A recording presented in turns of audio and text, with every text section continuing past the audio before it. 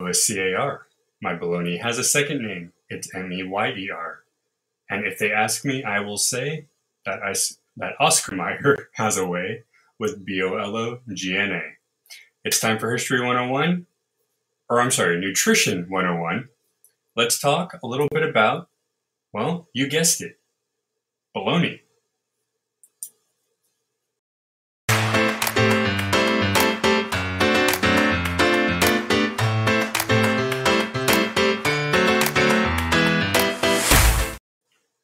Good morning, class. Today, it is school all day long. We're starting the day with Nutrition 101, and later today we're going to have a special History 101 class coming from Altered Universe, which a little bit different, but they're going to join in the fun and teach us a little bit about history there.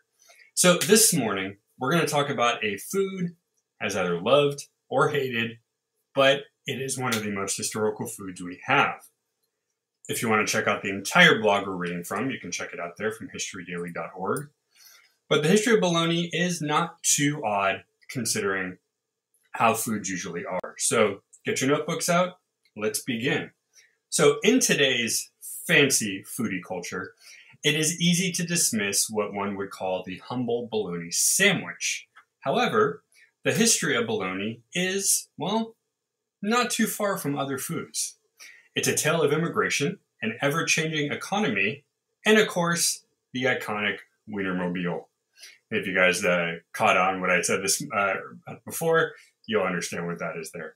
So, this goes all the way back to Europe in its original home of Bologna, Italy. It was a seasoned delicacy on par with a fine prosciutto. If you know what prosciutto is, it is a very fine meat, usually more fancy than others. So to say that this used to be a delicacy when we think of it as a, common sandwich, kind of interesting, right, guys? Of course, the Italian version is unrecognizable because it is made differently, usually with lean pork from an old recipe dating back to the mid-1600s. The Italians who brought bologna to America in the late 19th, 20th century started from the bottom, however, so because it was eaten largely by impoverished immigrants, Americans associated with lower classes. So right off the bat there, judging from the looks of people caused what would have been a delicacy, a very fancy food, automatically put to the bottom tier because of who was eating it. Now, unfortunately, this is a big thing in history. Looking at people doing certain things and associating that with those people. Not a good thing to do ever. And in this case, it happened once again. So it was a German immigrant, however, who thrust it from lowly lunch meat into the spotlight. A man named Oscar Ferdinand Mayer, at the age of 14, took an apprenticeship with a butcher and worked the next 6 years in Chicago's meatpacking industry. He eventually leased his own meat market and with his brothers, using traditional sausage-making techniques, sold their bologna to Chicago's growing German-American population. So, obviously, the original bologna is Italian. However, in the form of what we see, because Oscar Mayer is big on selling things like hot dogs, the Frankfurter, that kind of meat, that kind of sausage is more of a German delicacy. So even within America, it went from being an Italian meat to a German sausage product, which is where we got most of our hot dogs and, of course, the lunch meat as well. By the 1920s, the Oscar Mayer Sausage Company had brought bologna mainstream.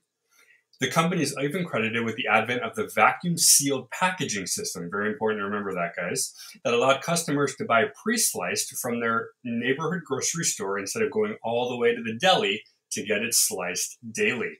So not only did this individual make or created what we now know as the Oscar Mayer Company, but they also started the process of basically keeping your food fresher and longer.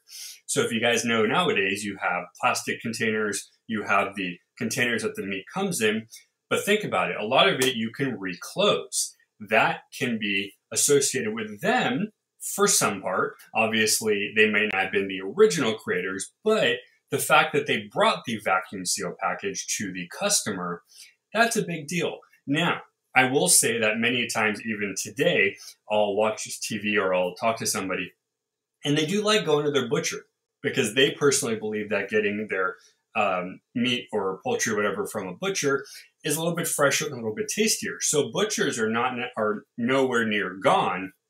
However, 98% of people it's going to be easier for them to go pick up their food from the market. All right, so far so good, guys, right? Now, in the 1930s hit what was known, do you guys know, 1930s?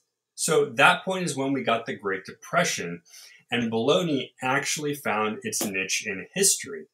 It was cheaper than other meats such as, hard salami or sausage, and it was so versatile that any parent could feed their children bologna sandwiches for lunch and then fry it up for dinner and have 2 different meals, even though it's not. Fried bologna, by the way, is actually still very popular. It's a Southern staple in many restaurants. So if you happen to be in a restaurant that serves Southern food, soul food, even barbecue, because it's also a staple in barbecue, you probably recognize fried bologna there as well. Throughout the 20th century and beyond, the popularity of bologna has mirrored the ups and downs of the economy. More favored when the purse strings are tighter. There's one group that always stays true to these cheap circles, though. While adults tend to opt for more sophisticated, the simplicity of bologna made it a childhood staple. Now, this is very important, guys, to write down and remember. Bologna, for a long time, was thought of as, it's the lower class food. It's a prison food. It's something that they can serve in prisons because it's cheaper. Or really, it's a poverty food is what they call it. But not so much anymore. Many a times I've watched a food show, I've read a menu from a restaurant, and bologna is back on the menu more recently. May not be everywhere. And again, if you still go to the countries where it originated, like Italy or sausage in Germany, you're going to see much more of it, not necessarily because of the ups and downs, but because that's the foods or one of the foods that comes out of there. So for something over there, you're probably going to see a lot of it. For something here, you got to look, but it's still on the menu, guys. So let's go back through a little bit. So of course, first off, bologna originated from Bologna, Italy as a fine meat. However, because it was associated with lower immigrants, it became a poverty type food. But it didn't stay that low for that long because thanks to Oscar Ferdinand Mayer at the age of 14 and his brothers, working through the Chicago's meatpacking industry, they created the Oscar Mayer Sausage Company and brought bologna mainstream to everybody. Lastly, because of the Great Depression, bologna found where it's supposed to go. So one of the few good things of it was bologna found its niche in life. And while the economy goes up and down, bologna still stays pretty true.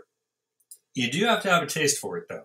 The one thing I have noticed is that you either don't like the texture or the taste, or you love the texture and the taste. Now, if you do things like frying it, or you do it and you prepare it in different ways, you can get rid of some of the texture and taste and actually have a really good meat. However, it's very hard to get people to want to eat bologna when, as one of the editors I read said, they ate peanut butter and jelly for their entire school career and could not look at that for 10 years afterwards. It happens. So guys, thank you so much. Nutrition 101, one of our newer classes we have here. Hope you guys enjoyed this. Later today, as I mentioned, we're going to have a History 101 class. We're going to talk about Julius Caesar, but specifically the quotes that made the man who we now remember him as, and we're going to go over what we think.